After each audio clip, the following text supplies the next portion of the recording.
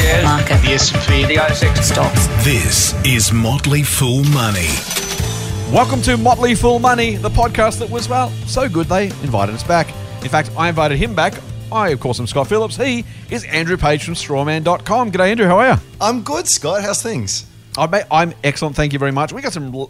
I'm starting to get a bit paranoid, mate. We got some lovely feedback on your inclusion, your return to the podcast last week, which is, on one level, great.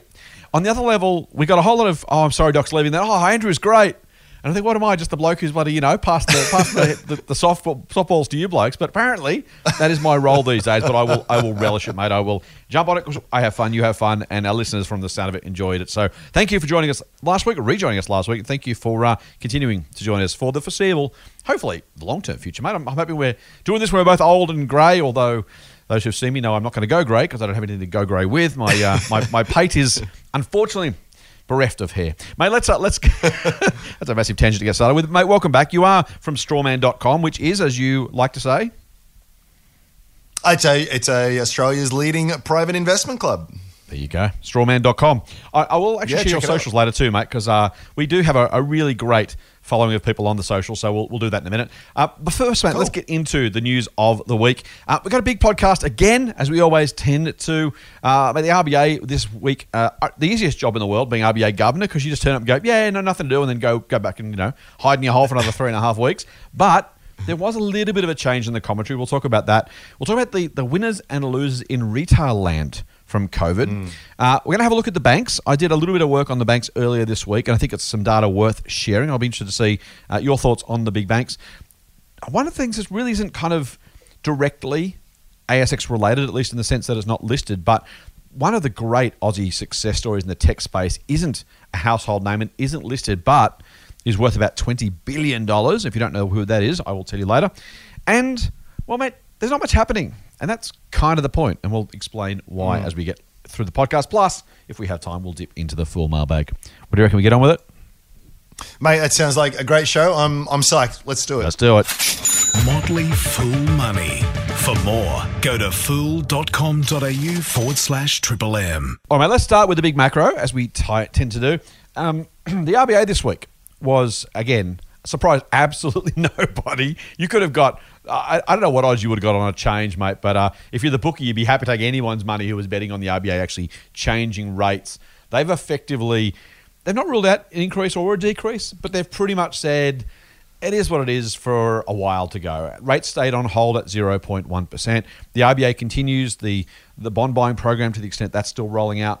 But I guess if you have a reflection on that, I'll invite you to share that. What was most interesting, though, is, and this is, I don't know whether to love this or hate this, mate. It's the old, people who go and copy and paste the RBA statements over each other and try and mark up the changes. On one hand, it's like, man, there's got to be better things in the world than trying to work out whether they use the word caution or cautious or, promising or attractive or, whatever words that change. And the people kind of, they have kittens over changes in the wording, except that the RBA does change the wording knowing that will do that. And so it's kind of one of those things where it doesn't mean anything except that the market thinks it does, so the RBA makes sure it does. And so small changes do kind of matter. And I think this is the one where the RBA had said last month, everything was cool, no dramas, lending standards fine. This month they said they'll be making sure lending standards remain okay. And that change is taken by many, perhaps most in the market, to just be a slight move from we don't care to actually we're worried this could get out of control. And we're just starting to change the wording so that at some point later this year, if needed, we might put some lending restrictions in place. What do you make of that? Am I and the rest of the market making too much of the RBA tea leaves? Is there anything to be taken from that? Am I on the ball? What do you reckon? Well, I think this is clearly in response to, what was it? One of the strongest monthly reads on house price growth we've had in a very long time. Yep. Amazing. 33, that's it, 33 years. And I mean, just given the context and the backdrop of how that has happened, I think that is just phenomenal. And, the RBA has a very blunt tool, that they've got one sort of lever that they can pull, and it's a very important one, but it is a very blunt sort of instrument. So that's where the sort of the jawboning comes into effect. interest rates are obviously a massive determinant on all of that, but there's a lot of other things as well, lending standards and the rest of it, and macroprudential controls. So I think they're right to sort of to subtly hint at that kind of stuff. I mean, it seems as though it's a win-win with just house prices going up at 7% each year, every year for now until eternity. It's actually got a lot of downsides with that. And it is something that you can have too much of a good thing. So anyone who's holding an investment property or any property right now is probably screaming at their speaker saying, "What are you talking about?" Of course, haven't you seen how much my price is going up? Yeah. Yeah, it's not. There are downsides there, and if it is too fast, the trouble with the difficulty with what the RBA is doing is that we think, well, ostensibly the easiest way, if you're worried about that, is just put rates up, and that'll certainly put a dampener on things. Yeah. But as I said before, it is such a blunt instrument. It's got a whole bunch of other ripple effects as well. Right. So and I think there's sort of this great unspoken truth, or publicly acknowledged truth amongst all of the policymakers and powers that be, is that so much of the foundations of the Australian economy sort of rest on the property market. So we've painted ourselves into a bit of a corner, so to speak. I mean, if you were to put rates up even back to a quarter of 1%, which is still ridiculously low, yeah. I mean, you would knock the legs out from underneath the property market, and that would have huge impacts to the wealth effect and to the wider economy. So you've kind of got this thing where we've got to delicately balance it and push it all forward, just not too fast, and maybe just hope that the underlying economic growth and activity catches back up with property to sort of re-normalize things. It's diabolically hard, mate. So they are right to sort of say and hint, I think, to sort of other, whether it be APRA or the government, to sort of say, listen, there are some concerns. We're not too worried. We'll keep an eye on it. But maybe someone else could help us out here a bit. I think that last point is, I've been, and look, listeners know this. I'm not going to go over it too much, mate. You're new back to the podcast, or renewed to the podcast. And listeners have certainly heard me bang on about it for a very long time. I don't want to be the RBA governor for love or money. They don't have a choice. Like they have a very specific mandate and one tool to achieve that mandate, and that's it, right? You either say, I am abdicating my responsibility to achieve my mandate, which effectively says I have to resign, because if my job as the Motley Fool is to pick winning stocks, I say, no, I'm not going to do that anymore. But I want to keep my job, please. Someone's going to say, Scott, so here's the problem. It's kind of what we pay you for. The RBA governor has had two tools, the interest rate lever and the jawbone. And he at the moment, he has to get inflation to between 2% and 3%. And that's that. So if it's not there, you have to drop rates to get it there. That's all you can do. But as you rightly say, the impact on that is phenomenal. It's the world's bluntest tool, right? Like, it's business confidence, it's consumer confidence, it's consumer spending. It's, I still, you and I are old enough, mate, to remember the Alan Greenspan years, at least a little bit, when we were, I was hardly born, you were about 45 at that point, but the Greenspan years, Greenspan was a hero for low rates, easy money, low regulation, until it all came crashing down in the early 90s recession. Everyone went, oh, that's what can go wrong. And you kind of like, I'm not going to say these are the same thing, but if you look at them and think, hang on, this is kind of the story. The RBA's got no choice. The government has, and I've said this before, used as an analogy, the government's flying an FA-18 fighter jet, right, with dials and switches and computers and knobs and heads-up displays and every bit of artillery and whatever under the sun. The RBA's got this biplane with up, down, or sideways, and we're saying, it's the RBA's fault. I really think, again, if you're low, you do have to say, all right, I'm going to resign because I don't believe I can do it. I don't believe I should do it. I'm refusing the commission, and that's on him. Right? If he chooses to do the job, then he chooses to do the job. But if he's told use rates to get inflation, okay, sure, I can do that. I just don't think it's overly reasonable to expect him to do anything different to exactly what he's doing, unless you change the mandate, or unless you supply, as you say, the other guys to actually do some work and say, how about you guys pull your weight here? There's got to be something more that can be done. Yeah, and I really don't know what the outcome of it is going to be. I mean, the government, and this is, I think it's always dangerous when you wade into politics. I really want to be bipartisan here, but the government cares about votes. And if you want to lose votes, destroy or throw a wet blanket on the property market, and you will be turfed out quicker. No matter what else your sort of policies. And so they're going to be hugely incentivized just to kick that can down the road, but let someone else deal with. Or just hope that it goes away. APRA is actually on the record of sort of saying, well, actually, it's not our exact responsibility, our mandate either to look after property prices. Ours is much sort of wider. So it's sort of this can kind of gets passed around. I think everyone sort of acknowledges that there's sort of a bit of an issue here, but what we're going to do with it, it's as I say, it's a diabolical issue. And I think unfortunately the media plays a bit of a role in this too, because when we did have this really strong read on prices, I mean, you read the headlines and then it seems to me, particularly from some publications, that it just seems like it's an open invite to join this party. It's sort of the way it's sort of painted. It really just gets FOMO going. It's the same in the share market. When prices are high, it's, this is great. And the 26-year-old from Bankstown just made $1 million, trading Bitcoin or whatever. Whenever those sort of easy money sort of headlines and stuff sort of come out, I think it's a little bit of a worry. So what do you? Let's bring it back to what do you actually do here? I think you can't control for what the government is going to do. We can sort of talk about that, or what the RBA, et cetera, is going to do. But I think it just means that you, as always, apply a bit of prudence with your investing. Just don't overextend yourself. Account for things that you might not think are probable, but may happen. So don't if you're buying your third investment property and you're doing it on the assumption that rates don't change for 30 years, and you're and after paying all your interest and mortgage bills and food and everything else for the month, you've got zero money left. You are on the edge of a knife, and something could. I'm not saying it will, but something could easily happen. And then again, you see all the headlines in the papers of like, this poor mother of two in Perth, wiped out, and this evil bank did this and that. And that's there's a lot of truth to all of that. But I there is part of me that kind of thinks, listen, you have to be responsible for yourself. And if you act in a way, whether it's property, Bitcoin shares, whatever, where nothing can possibly go wrong and it's easy money and things will be right forever, it's just a bit of a recipe for disaster. So just be careful out there. I think that's right.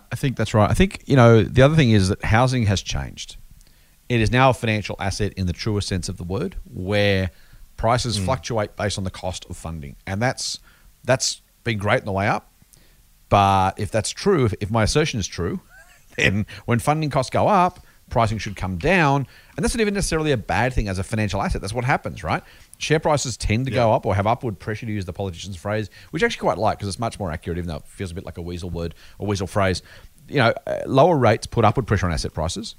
Higher rates put downward pressure on asset prices. That's what's supposed to happen, right? And that's cool as long as you know that's what's either going to happen or likely to happen if that happens. And as you say, if your funding cost also rises, you have to be ready for that as well. And I do feel sorry. Look, I'm a bit more sympathetic than you are for the mother of two in Perth. To the extent that that sounded really harsh in hindsight. Can I retract that? Tell that back. No, it's already it's recorded now for life. I'm going to be playing that one at your funeral.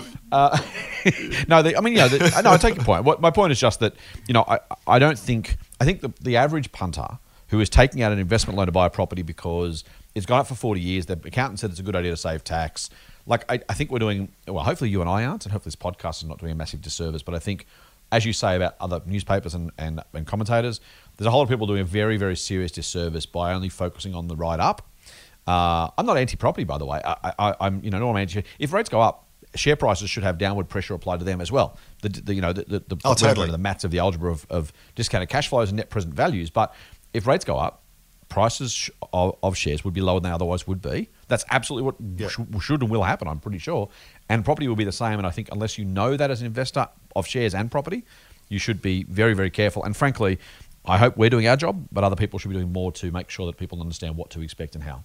Yeah, 100%. And one of the biggest dangers with investing in any kind of asset class, and I know I'm always painted as this person who hates property. I don't. I really think it's I think it's a really dislike asset. It. It's a wonderful asset. It genuinely is. But I just think a lot of people go into it with expectations that aren't well formed and largely based on an extrapolation of the past, and that applies to the share market at times, often at times as well. So I just think that is a real danger. And look, at the end of the day.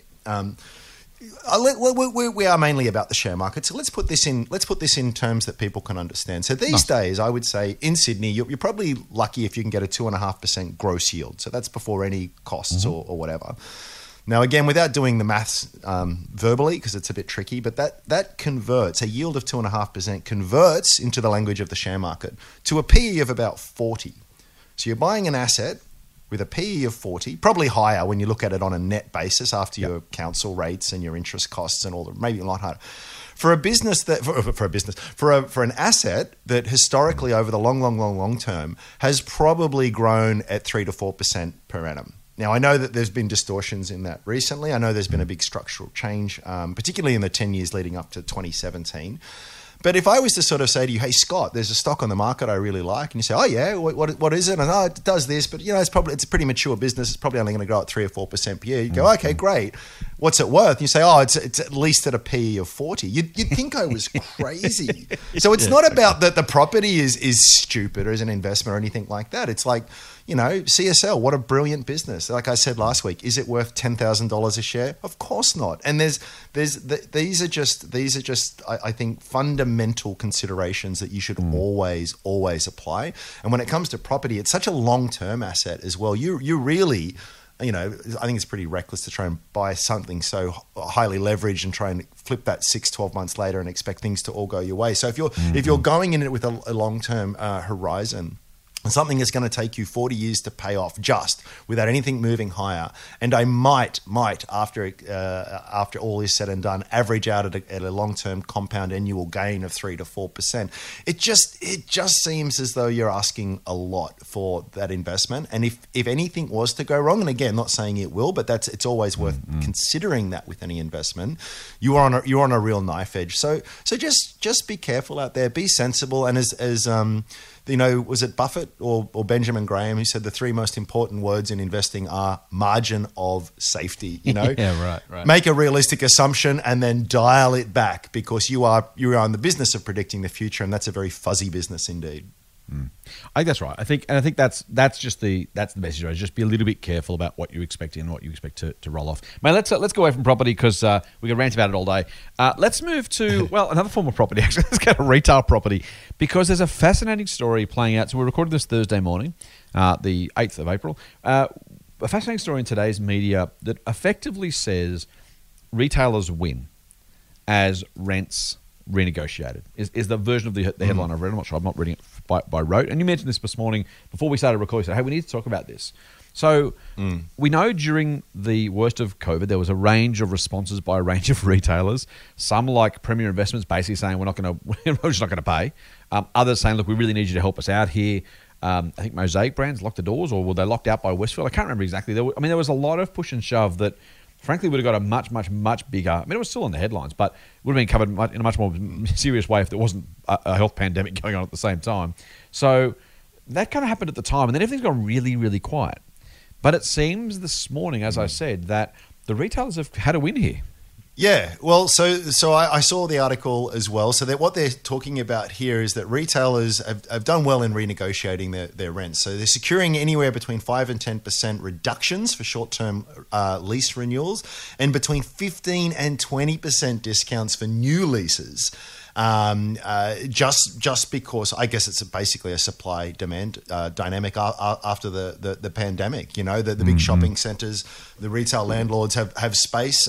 There's fewer people out there.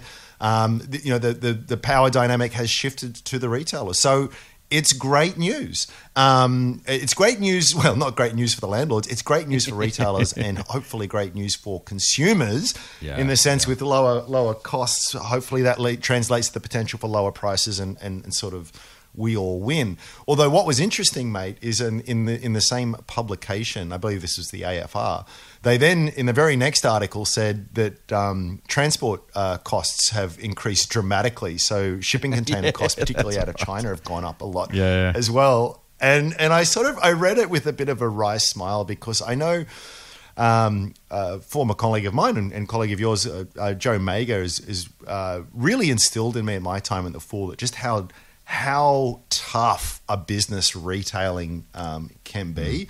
And I think today's sort of mix of headlines really sort of emphasizes that. But I thought it's also just worth having a bit of a chat about that. Where you as an investor, maybe you've got some Kogan shares, maybe some DJs, or whatever it is, you've anything sort of retail exposed, Shaver Shop, etc. What does all of that mean, particularly after some of them have gone so well in during lockdown? So I was interested. What are your thoughts on all of that? You throw me straight under the bus. Thank you, mate. Big question. Yeah, look, so I've been saying for a very long time that I think, so we'll start with property. Retail REITs, I think, are an absolute ticket to nowhere. Now, again, you and I are long-term investors. I have or as David Gardner says, the Motley Fool co-founder, long-term investing should be a tautology because investing should be long-term. So I always feel guilty when I say long-term investing, but it's important to remind our listeners. It's a challenging place to be because not only is retail always tough, and there are always, businesses going out of business in retail because they just simply can't make a buck. You've got this online thing and I'm a Kogan shareholder, as our listeners well know, but you've got this online juggernaut, whether it's Amazon or Amazon as well, Kogan, Temple and Webster, even JB's online efforts, Harvey Norman's online efforts. The future is online, right? And I don't think anyone doesn't believe that. And I think what I worry about with retail is retailers go broke in good times. As you say, retail can be a really tough business. Now, by the way, I think you can buy. I'm actually I'm less critical about retailer than you and Joe. I think you can find good retailers, and we've made some decent money for our members with some retailers. But you got to be really, really careful, right? And I think the reality of unit economics, which is a term that we don't have a lot of time and effort and space to go into, but the idea basically is a 3 or 4% sales growth for a retailer can rain cash.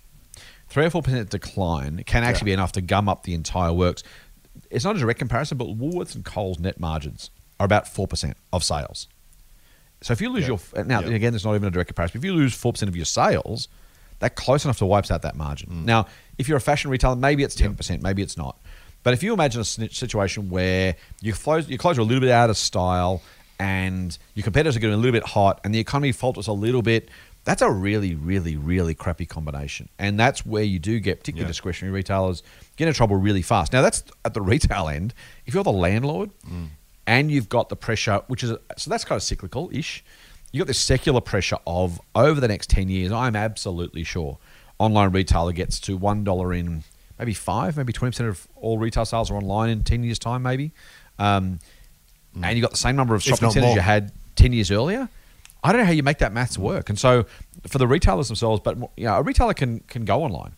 A property REIT can't go online.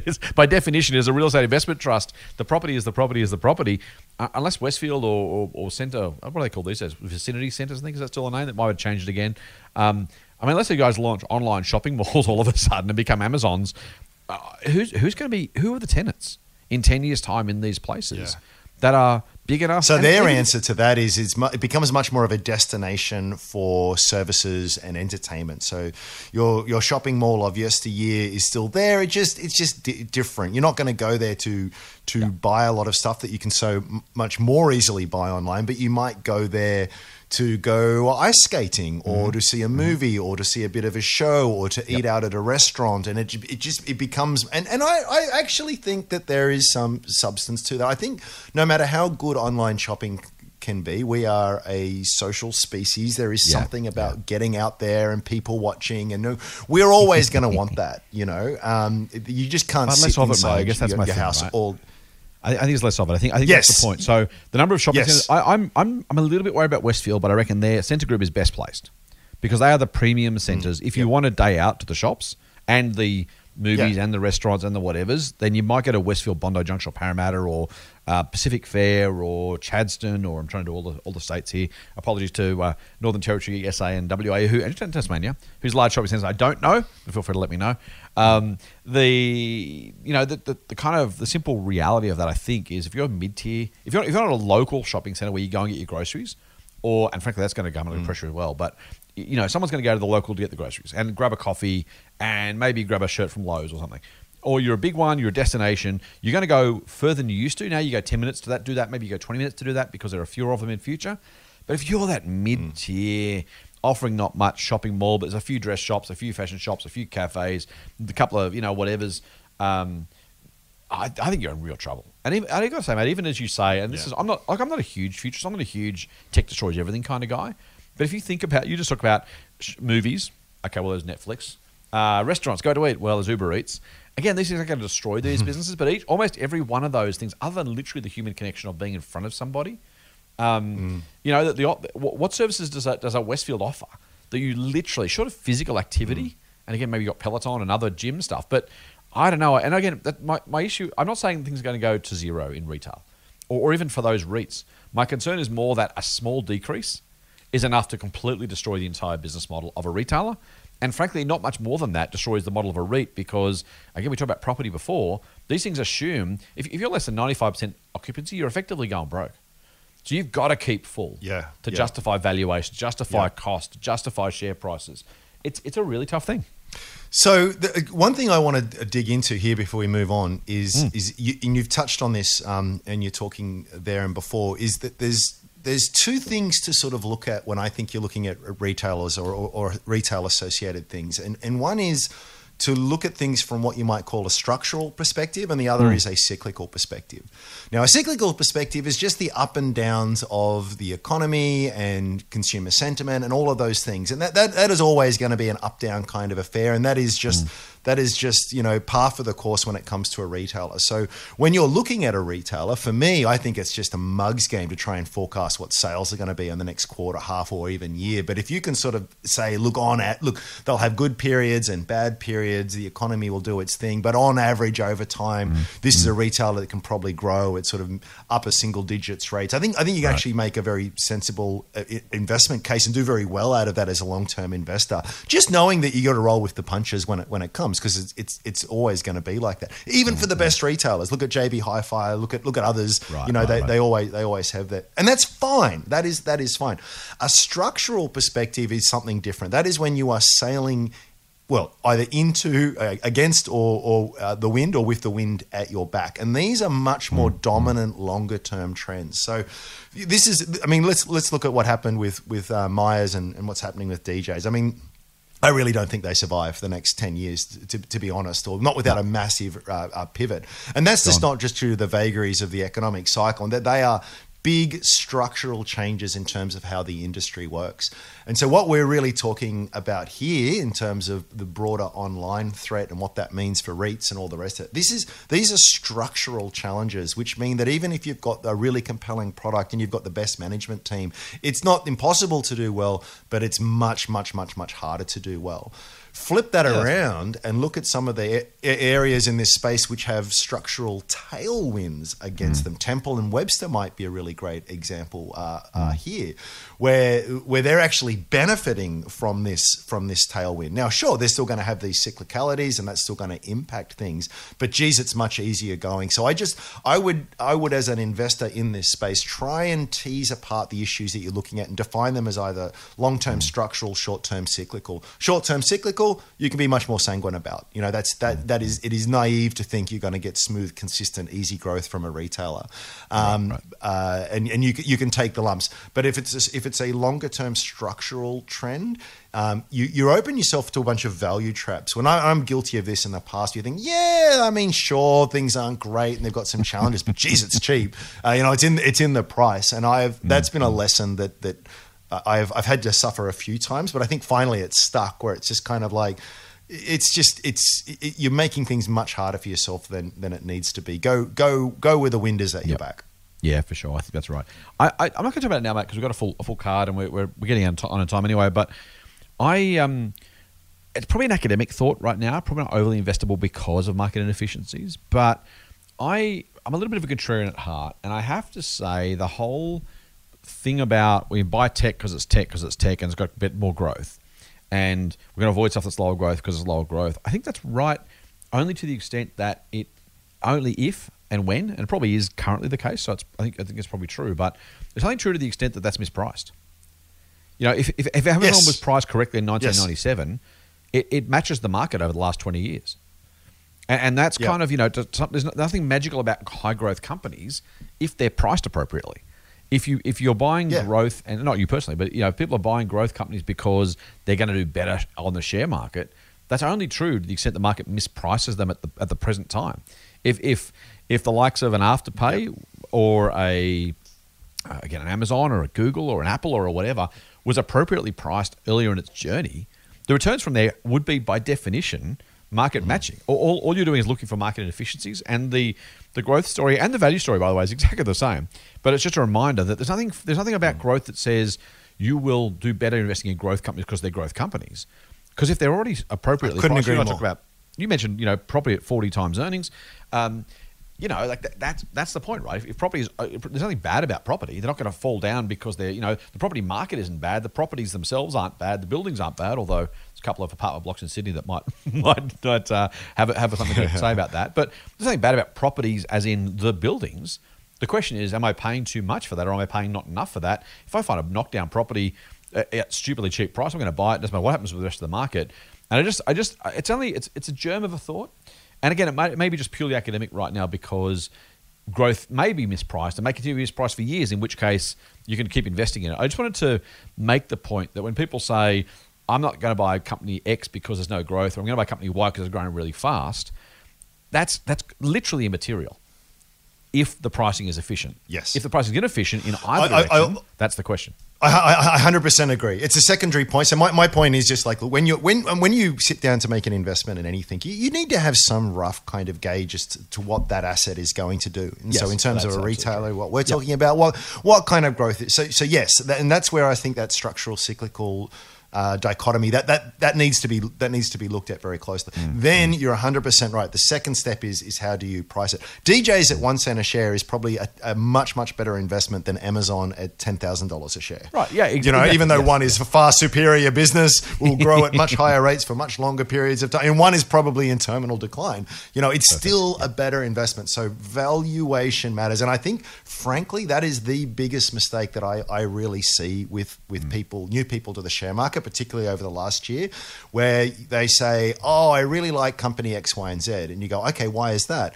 And they'll say, there'll be a narrative there that, this sector is going to grow really, really rapidly over the next 10 to 20 years. And it's like, well, that is a good starting point. I agree. But that alone doesn't mean you invest in it, and that alone doesn't justify any price. The classic one being here with electric vehicles, batteries, and therefore for lithium, which let's not get into on this particular episode. But I will reiterate that point that you make very, very, very well, which is valuation matters. Tattoo it on your forehead and do it in reverse so it makes sense in a mirror. But make sure you do it because it is super important.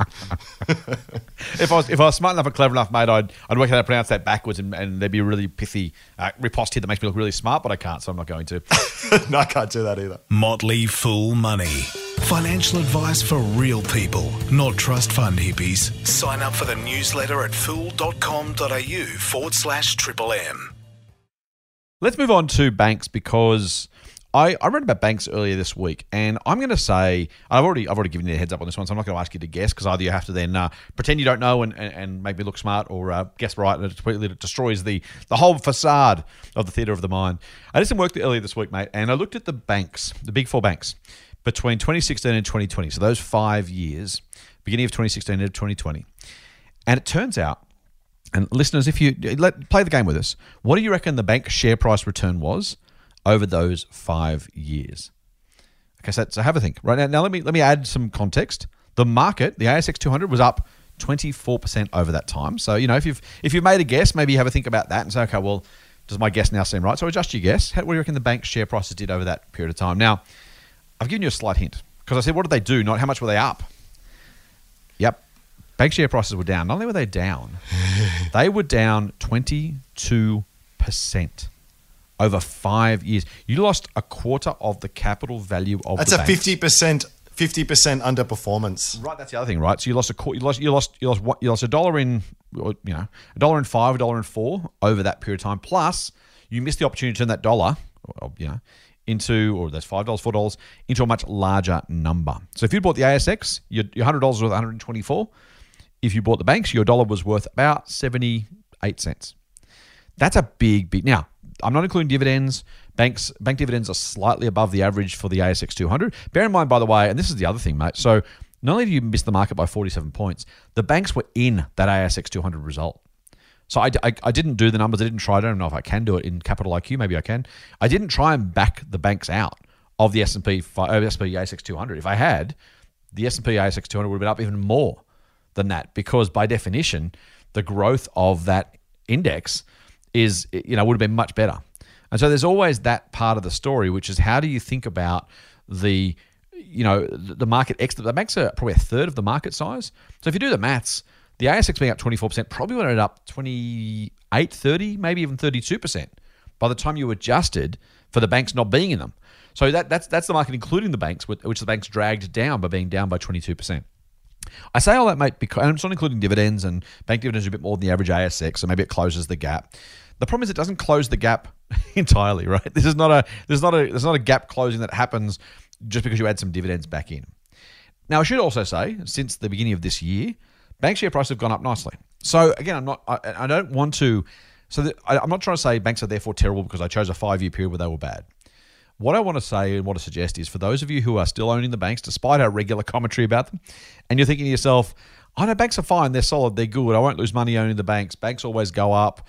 Banks go up because property prices go up. All that good stuff that happens. I understand the motivation for that thought. The data, though, it doesn't suggest that's always true. And it kind of goes back, and I don't want to spend too much time on this, mate, because it kind of goes back to our property conversation before, but if property prices don't keep going up and bank margins don't keep going up, you've got to ask yourself, where did bank profit growth come from? And if it doesn't, again, back to the valuation question we just had, how much are you paying for the banks on that basis? Someone asked me on Twitter, I tweeted about this during the week. I'll share our Twitter handles in a minute, mate. I tweeted about this during the week. And the feedback came from one response said, well, why do you think that is? Why did the banks underperform?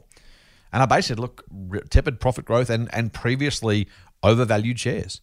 And if that's true, that's kind of the point. And I think that's, valuation matters, as you rightly pointed out. It dovetailed nicely into this piece. But I just wanted to mention that because the other thing I had people say is, well, but think about the capital gains tax I would have had to pay if I'd sold the banks. I said, well, if you'd sold the banks, you would have effectively had as much cash left as you do now after you paid the tax, because maximum capital gains tax, let's assume you're on the highest tax rate, you pay your capital gains tax, I'm going to round it up and call it 25%. Guess what? That tax is about as much as the bank's prices fell over that 5-year period, and you missed out on the ASX growth because you're still in the banks. So even if you paid every cent, if your cost base was zero, which it's not, and your tax rate was, the highest, so called 25% capital gains tax rate, which it won't be, and you paid all that, and you bought the ASX 200, you would have been better off. So a couple of lessons. Banks aren't always great. Tax matters, but should never drive your investment decisions. And after all that, I just want our listeners to think about what the future for those banks might be. If I burst your bubble on how the banks are always great, then good. Not because I'm saying they're going to necessarily be terrible, but I'll tell you what, I would, if I owned banks now, I'd be selling them. If I owned a lot of them, I don't want to sell all of them, I'd at least be selling some. If only because the future doesn't look super bright for the banks, particularly, frankly, after this run up in the last 3 months. I don't know, mate. I don't know if you have any different thoughts, but I'd be very, very cautious about how much exposure I have to banks in my portfolio moving forward. No, mate, it's hard to add too much. I agree thoroughly with all of that. Back in the day when we first did this podcast, we were both ranting about the banks and not being good value. And right. I think it underscores a couple of really important lessons here. And again, it's just not that... And this is a good example too. It's not as though neither of us thought that they're going bankrupt or you're going to lose all your money. No, but I mean that is a massive underperformance, and that is a very real cost. And I think it comes from two reasons. One is that extrapolation I spoke of before. So from the mid-90s, through to the GFC, the banks just did so amazingly well. It was hard. It was any stock market seminar that I did or that other people, and you're trying to make the case for the sense and reason of investing in the market, you'd put up CBA and say, hey, if you had just bought this and held, and big blue chip, safe, dividend paying, be around for 100 years, that extrapolation was dangerous. And it comes back, again, nicely dovetailing with what we were talking about before with these structural factors. There were things there that were a distortion to longer term norms. Namely, I would probably say the rise of the and the financialization of the property market, but also other things too, like the rise of the dual income family. Totally.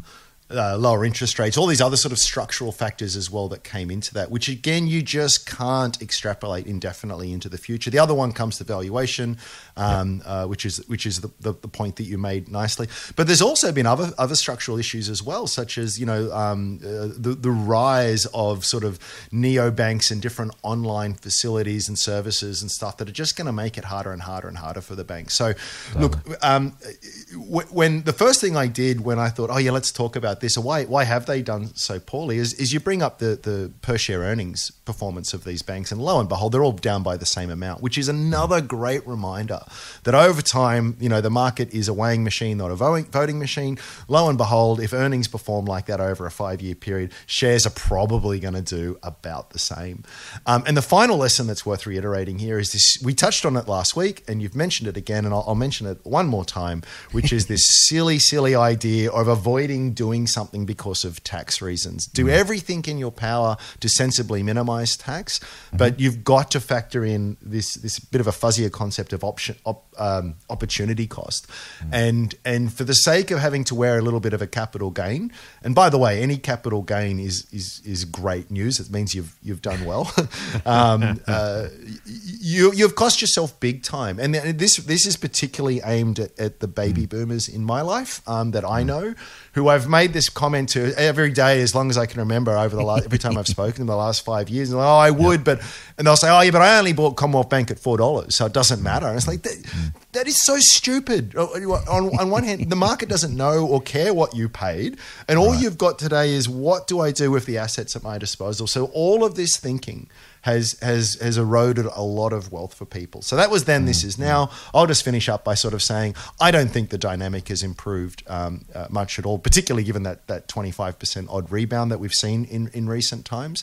Right. The banks, I think all the major banks will be around for at least another 50 years, no doubt. And I'm sure there'll be much bigger profitable businesses in the future to where they are now. Maybe not on a market share basis, but where they are now.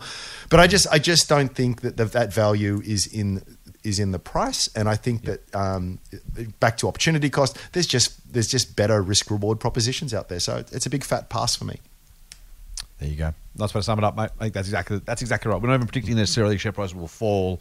Just, do you really reckon right now banks are the stocks you want to own for the future? Given the alternatives, given the average market gains, given the headwinds, or at least the lack of tailwinds facing the banks, I think it's a tough ask. Well, one more quick dovetail with what we were saying before. I mean, the other thing, you can't think about banks without thinking about the property market. I'll let other people make the inferences there, but again, those two are tied at the hip. There we go. Let's have a look at something I mentioned earlier. I mentioned the $20 billion Australian company that many people haven't heard of.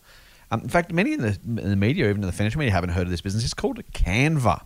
Now, if you're someone who does any graphic design for any purpose, everything from email newsletters through to packaging through to business cards, Canva is taking the world by storm. I think it's pretty reasonable, actually. Totally. You know what? I was asked about this the other day on a podcast I was actually a guest on, and I was kind of and it's hard to really describe Canva in a way that makes it sound like it's worth $20 million, because it's kind of a graphic design program. And you're going to go, okay, so that's okay. So it's Microsoft Paint, right? Or it's Microsoft. How's that worth $20 billion? And I actually get that kind of vibe, or that question, that concern, that whatever you want to call it. But the difference is that this is a really cool piece of kit that so many people are using and paying for, because it just makes life bloody simple. We use it at The Fool. We've used it for quite a while. I've used it a couple of times, and I'm not very good at it, but even I can kind of manipulate some images and change some text and stuff. And it's just, I don't even necessarily, I'm not even necessarily saying it's worth this much money. I don't have a view on it as an investment. I'm really super impressed that, I think it was out of Perth originally. The founders kind of just realized they needed something to do this and kind of started to code it, and then it started to do. They actually started it for a high school yearbook. Isn't that cool? They started it. It's just kind of nice, right? I also like the fact that it can. This is kind of it literally is, and I don't want to overdo it. This is the garage story, right? It's not the Silicon Valley tech hub ex Google geniuses who started this new company. As you say, it was literally like, hey, can we find a better way to do this? And yes, there's a million of them, and I've talked about success porn in the past, the idea that, just because it's been successful doesn't mean it was always going to be, or that no one else, there might have been a million failures while this one did well. And I'm always super careful not to overly lionize these sort of successes. It's someone was going to be successful at some point doing something like this. So maybe it's more inevitable than otherwise. And trying to pick who it might have been is obviously difficult. But they've worked hard, they've done well. And it's, on the back of an Afterpay or an Atlassian, it's kind of nice to see an Australian success story that really, as you say, came from a high school yearbook in I'm pretty sure it was Perth. Yep. And they've just made this business. And I've listened to a podcast, I can't remember which one it is now, ages ago, with the founder. I think it was Melanie, I think was her name. And she talks about the hassle, and I think her partner might have gone and slept on a couch in the US for X months while they tried to get someone to put some VC money into this thing. And it's just a really, really cool story. So, I have no investment view on Canva. I have no idea how much it's, what sort of multiples they're talking about, what sort of growth they expect. But $20 billion is the valuation based on a capital raising round this week. So the money, that's real, right? Someone's prepared to put money into a business based on it having a total value of $20 billion. That's not small beer. No one's buying it for that money, but if you're investing at that rate, you're trying to do the right thing. I think it's worth celebrating. I think it's worth saying, hey, guess what? If you don't know Canva, have a look around. There's plenty of stories in the press. They obviously put a press release out, and every business journo jumped on it. So there's plenty of stories around. Google it. Google Canva. $19.7 billion is the current valuation based on a value of $15 billion. So a really, really, really cool story, mate.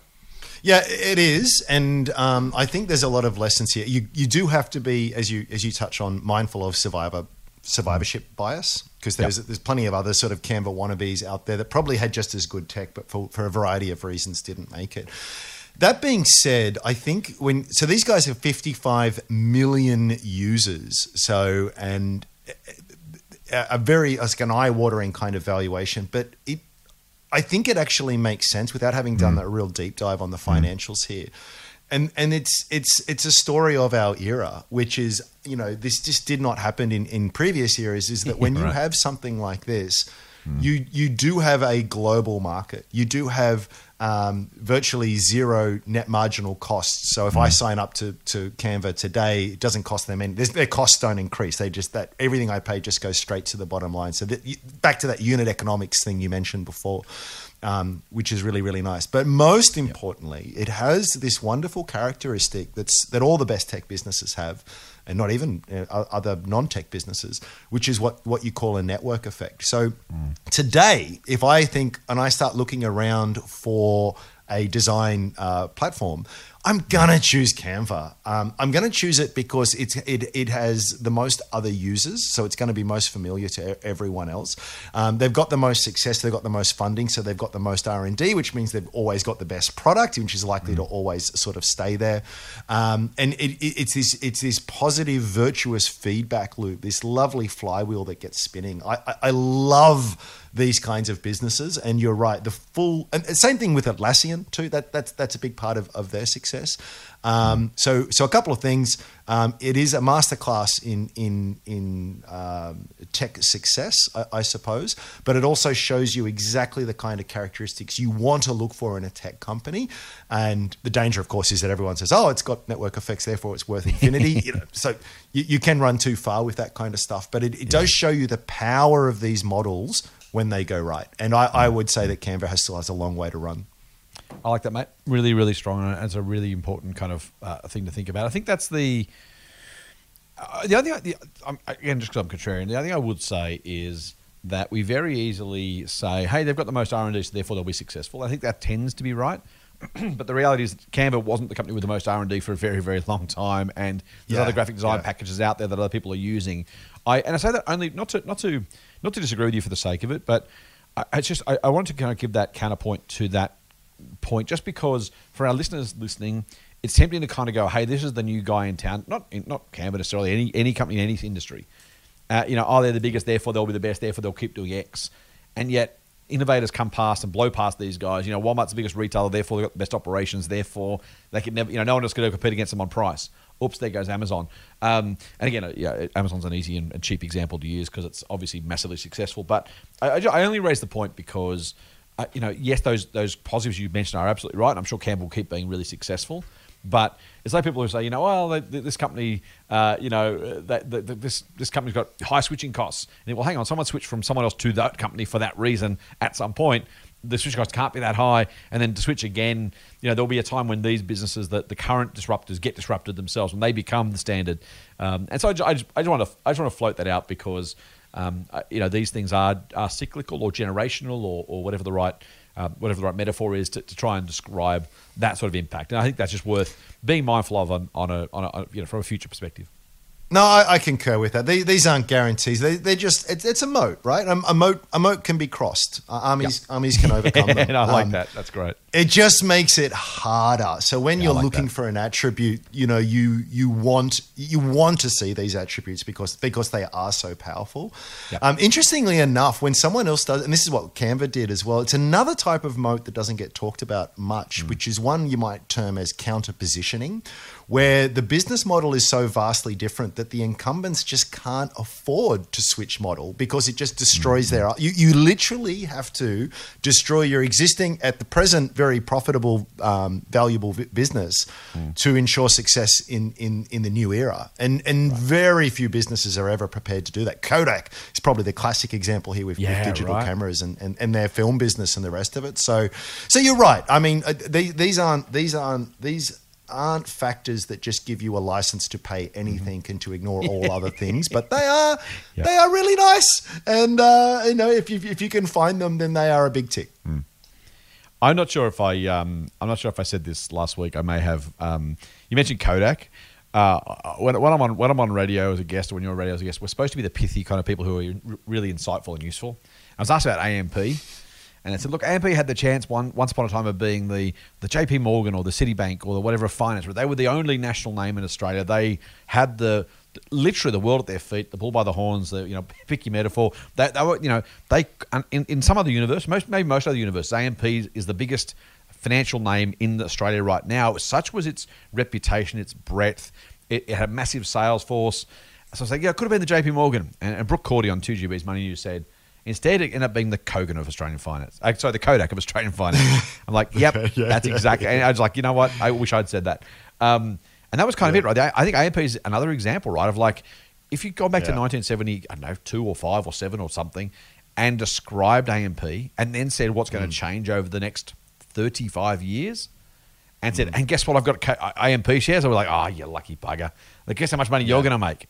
And, of course, we know over the last 20 years, AMP shares have fallen about 95%. And it's just one of those, maybe 90. It's just one of those stories of, for all the benefits, all the moat, as you said, AMP, there was all the Australian banks were these state-based little bitterly things that were all, maybe Commonwealth Bank if you want to stretch. NAB was kind of there or thereabouts. Westpac was the Wales Bank, or the Bank of New South Wales at one point. These were, these were little regional banks against this national finance powerhouse that really has no excuse to be where it is today, and yet they've just fallen hurdle after hurdle after hurdle after hurdle, and maybe they finally come back. But as you say, when you're not prepared to change what you're doing to meet the conditions, to actually be part, all I had to do was say, here's where the things are going.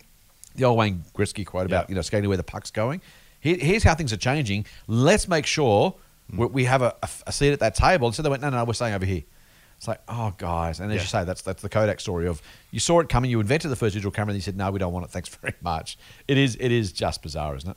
Yeah, or when you do move, you move so slowly and so poorly. And again, to pick on DJs here, look at their online site. It's laughable, It's it's so awful. And sort of like, so ostensibly you sort of, they what's the Gandhi quote? First they ignore you, then they laugh at you, then they... Yeah, I forget exactly how it goes, but you can see the boards of these...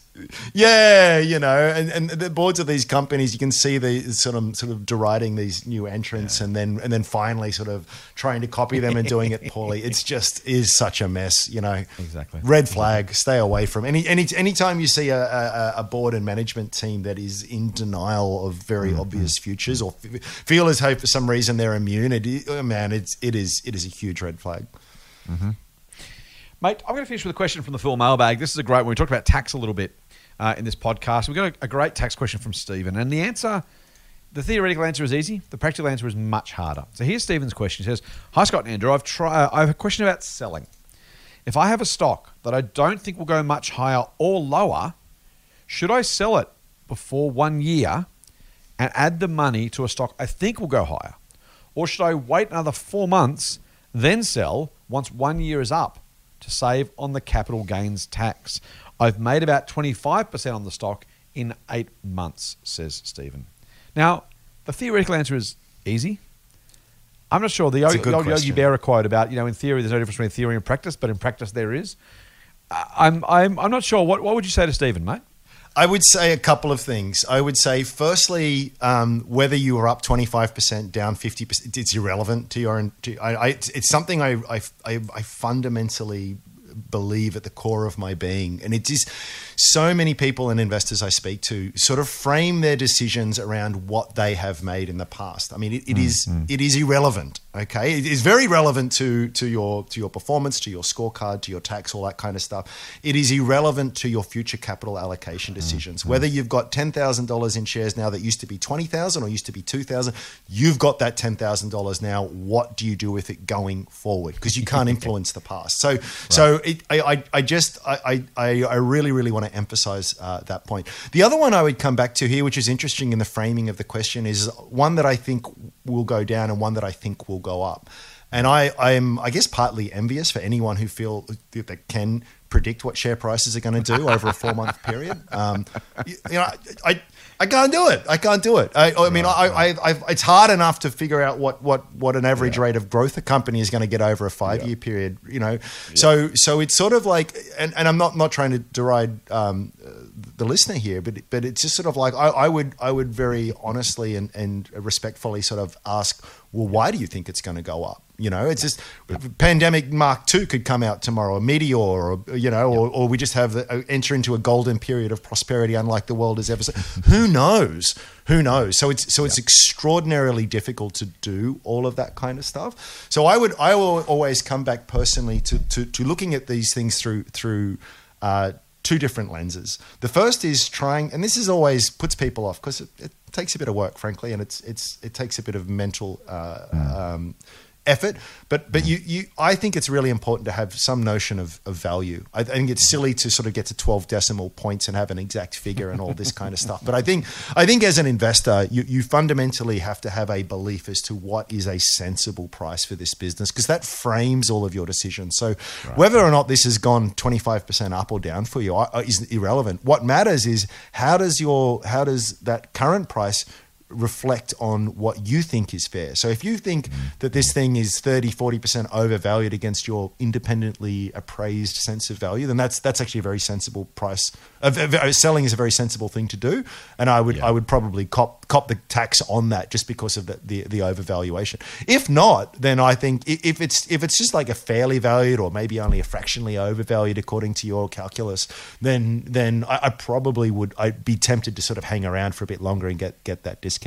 And the other final point I'll make, sorry mate, I'm rambling a bit here, but that the other thing is you always look at things on a relative basis. It's opportunity cost again. So look at this alternative investment, and now don't again get into the issue of trying to figure out what the share price is going to do over the short term. But if the risk reward proposition, if the value proposition is significantly better than the other one, that is the impetus to switch your money across. And hopefully that helps. I know there's a lot to unpack in all of that, but just to reiterate, forget about your profit and loss. Look at things on a relative basis, and always compare price with what your notion of valuation is. I think you've nailed it, mate. I'm going to add to it though a little bit, and only just to say that I agree with you in almost entirety about ignoring how much you've made or lost, except that tax it does matter in this case, because the amount of money that Steve's made is implicated in how much tax he's going to pay, and therefore how far back he starts before he reinvests the next lot of money. So to some degree, if I'd have made a 400% gain, then I'm going to have to pay 20% of the current share price in capital gains tax before I get to reinvest it.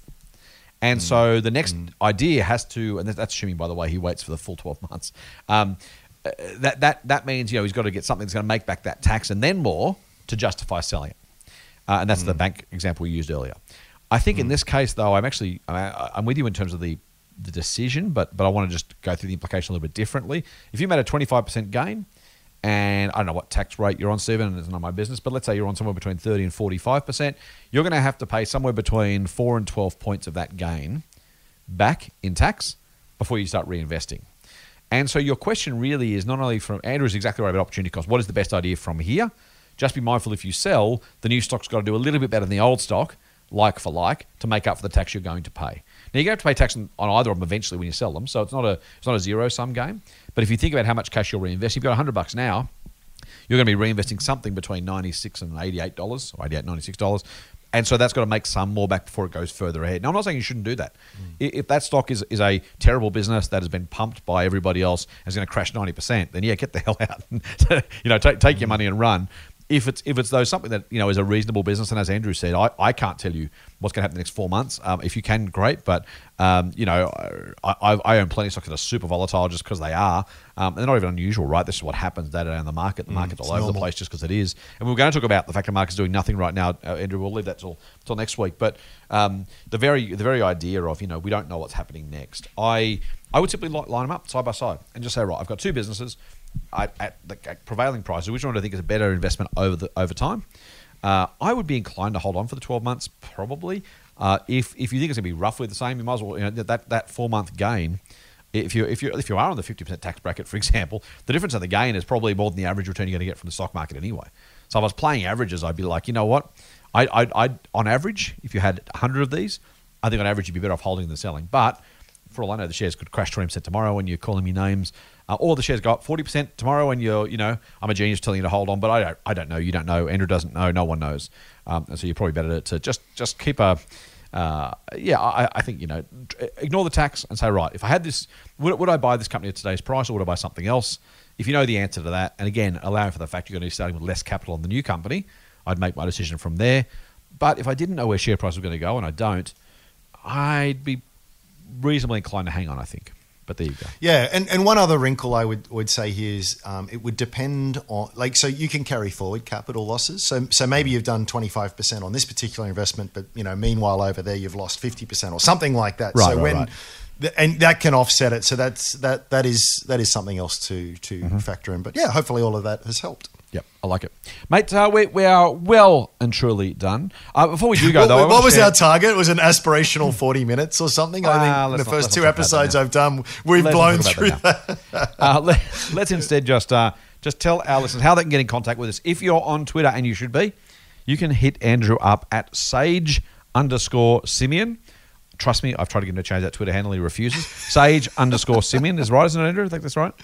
That's it. Yes. Wise monkey. So it's a playful juxtaposition, and I really regret starting Twitter with that now, and I feel as I'm kind of stuck with it. So yeah. Excuse me. All I'm saying is not too late, man. If you want to change your handle, I'll happily announce the new one next week. If you want to hit me up, you can go to @TMFScottP. The Motley Fool is at the Motley Fool AU. And because you've been so gracious to come on and spend some of your time with Andrew, what's the Strawman Twitter account? It's Strawman. It's Strawman_invest.